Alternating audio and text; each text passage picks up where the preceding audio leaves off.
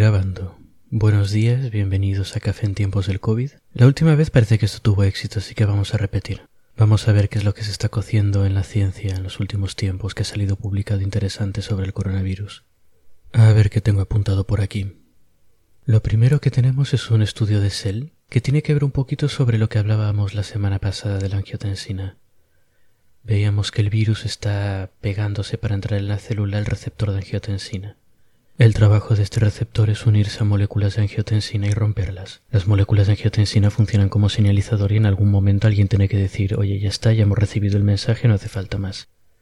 El problema es que el virus, al unirse a este receptor de angiotensina, lo bloquea, y ya no hay nadie que rompa la angiotensina que diga mensaje recibido, así que los niveles de angiotensina crecen. Y esto puede causar una serie de problemas como hipertensión, inflamación a nivel local, dificultad para curar lesiones, todo este tipo de cosas.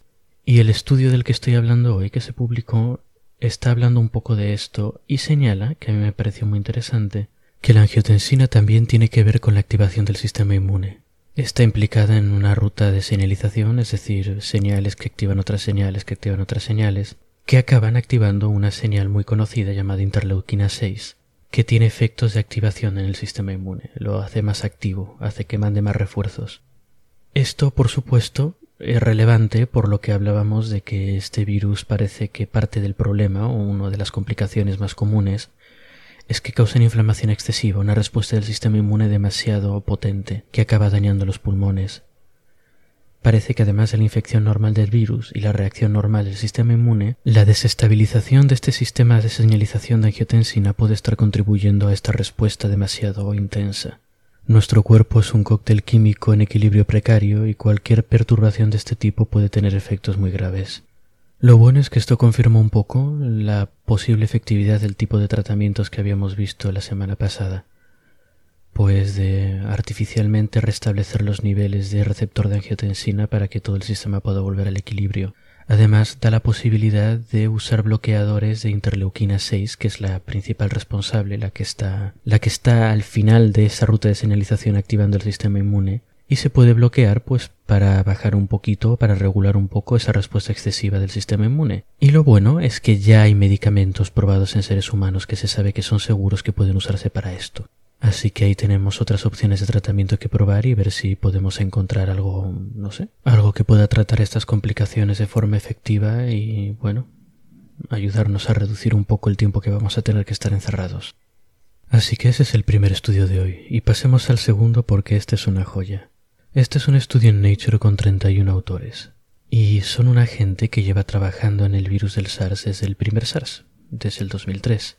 ¿Y qué es lo que hacían estos científicos? Bueno, lo que hicieron fue estudiar una proteína del primer virus del SARS que es vital para el funcionamiento del virus. Se usa para la traducción de otras proteínas, para la reproducción del virus, y sin ella el virus no puede hacer nada, no puede reproducirse. Así que es importante saber cómo funciona para ver si se puede bloquear de alguna forma. Y esto es exactamente lo que hicieron. Pero cómo lo hicieron es interesante. Simplemente pillaron la proteína y estudiaron su estructura de cero. Eso cuesta mucho trabajo, pero vieron la estructura completa de la proteína y diseñaron compuestos químicos que pudieran bloquearla, en parte usando simulaciones por ordenador. Y dijeron, bueno, puede que este compuesto químico se una a una parte vital de la proteína, la bloquea y la proteína no puede hacer su trabajo y entonces el virus no puede reproducirse. Estos científicos llaman N3 ese compuesto que ellos diseñaron en su momento. Y llevan muchos años hablando de él, pero parece que no se materializó en un tratamiento. En esta publicación empezaron por simular por ordenador si el compuesto este N3 podía unirse a la proteína de SARS-2, porque ellos la habían estudiado para SARS-1, y efectivamente podía unirse de la misma forma a la proteína equivalente de SARS-2. Lo siguiente que hicieron fue buscar en una base de datos compuestos químicos que tuvieran propiedades similares a N3 para ver si podían bloquear también esa proteína, y encontraron un compuesto que era prometedor y que ya está probado para su uso en humanos para tratamiento de otras cosas. Pero no pararon ahí.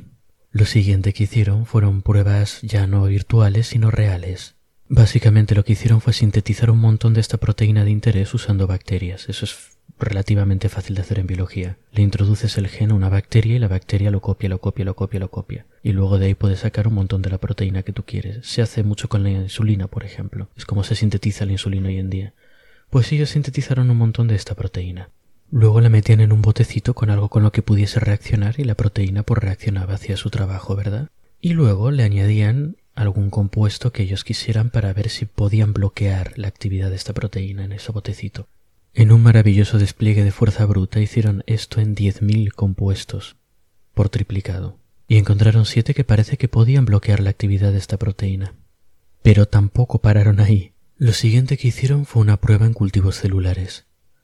Básicamente se cultivan células humanas en una plaquita, se le echa virus, se le echa tu compuesto y luego se ve si el virus está infectando muchas células o si tu compuesto está combatiendo el virus o no.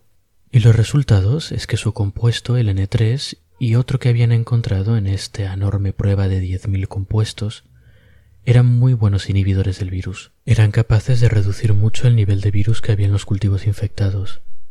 Este es un estudio muy completo, muy bien hecho con mucho cuidado y con muchas técnicas distintas para asegurarse de que lo que están viendo lo están viendo de verdad. Los resultados son bastante prometedores y nos dan 2 hilos muy buenos de los que tirar para poder intentar encontrar algún tratamiento para el virus. Hacen falta más estudios como este. Y bueno, ya me estoy alargando, así que lo voy a dejar aquí.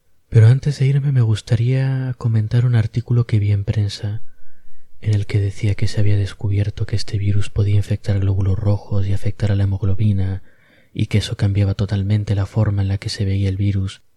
El estudio en el que se basan en ese artículo es un estudio que está en un archive. Un archive es un sitio donde los científicos cuelgan publicaciones potenciales que han acabado y que quieren que otra gente vea.